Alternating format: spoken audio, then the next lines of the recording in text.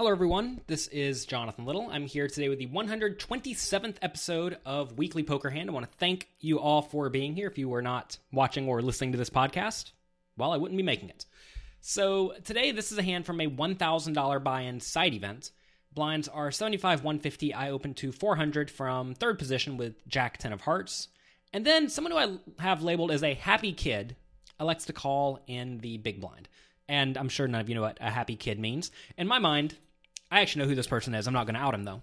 I think this player is a very good, loose-aggressive, thinking player who prides himself on being able to make very good reads. He's generally happy, cheerful, and nice to play with.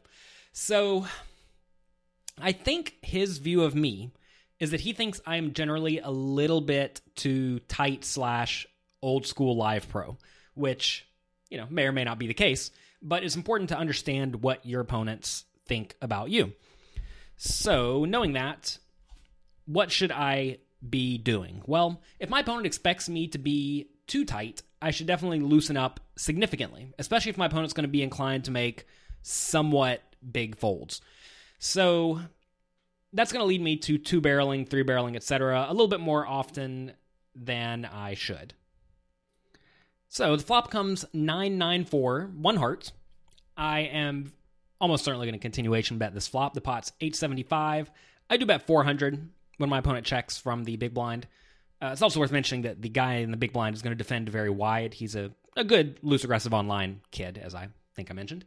So I do bet 400. I'm going to be doing this with a lot of my range, and this is a nice hand to do it with because notice any heart is good, any queen, jack, 10, 8 is not so bad. So that's a spot where I'm going to bet a lot of the time. The turn's a 9 of clubs, so now it's 9-9-4-9. Now normally, you really don't want to see a 9 on the turn, because now if your opponent has any ace high or any pair, he's virtually never going to fold to a turn and a river bet. However, I know that this player thinks I am a little bit too snug. So if he thinks I'm a little bit too snug, he's not going to think that I'm bluffing very often at all here if I bet. So if I do bet, what hands do I expect someone who expects me to only bet with strongish hands to call with? Well, let's imagine he has his most likely reasonable hand, which is going to be a 4, like ace 4, king 4, queen 4, jack 4, 8 4, 7 4, 6 4, 5 4, etc. If he has that hand, I think he'll very likely call a turn bet and then fold on the river. And that may sound a little bit tight, but again, going back to what I just said, I think this guy is going to assume I have a premium hand when I am firing away. So if we can get him to fold a 4, that implies we're going to get him to fold ace high and pocket 2s and pocket 3s. If he has pocket 5s or better, he's probably going to end up calling me down. But you have to understand that pocket 5s and better is a very small portion of this particular player's range, especially given that he defends very wide. Also, I do think he'll call my flop bet pretty wide as well. I think he'll call with really all sorts of stuff on these paired boards. So I think his flop range is quite wide, and I think we'll be able to get him off of a large portion of that on the turn and or the river. So this is a spot where I am very willing to fire both streets, the turn and the river. This is a somewhat sophisticated bluff because really you don't want to be doing this too often at all. But if you have a good read on your opponent, you will be able to force them to fold out almost their entire range by the river. We actually discuss this in one of my more recent books titled Bluffs. You can check it out at jonathanlittlepoker.com/bluffs. We actually go through 18 situations.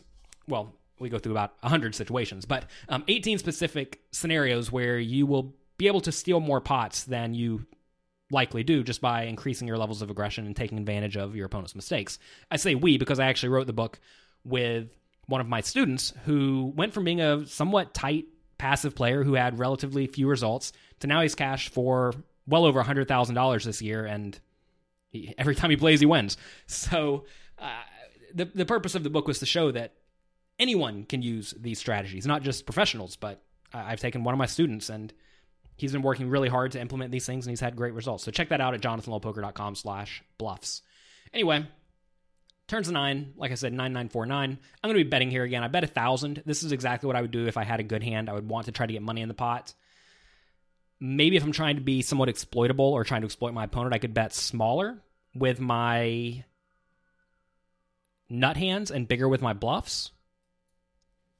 But against good thinking players, I think you generally just want to be betting the same amount with all of your hands, because for all you know, if you do choose two different sizings, maybe your opponent remembers that from a previous time you played with him, or maybe he just knows in general that when people get out of line, they bet maybe 800 with their value hands and 1300 with their bluffs. So for that reason, I usually do try to stick to the same bet size with all of my hands in this type of situation.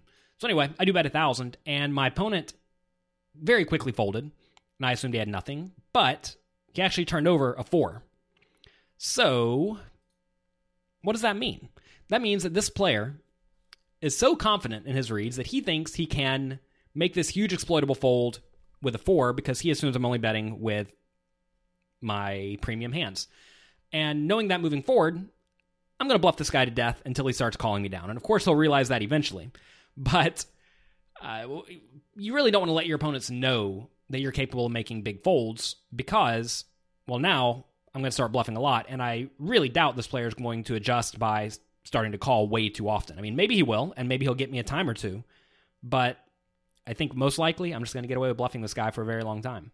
So that's going to be it for this episode of Weekly Poker Hand. I want to thank you for being here. Again, if you've not checked out my newest book, Bluffs, you can get it at jonathanlittlepoker.com/bluffs. Also, if you've never downloaded any of my books on Audible, you can get the audiobook completely for free at jonathanlittlepoker.com/free. Full details are over there. So thanks a lot for watching or listening. I'll be back next week with another episode of Weekly Poker Hand.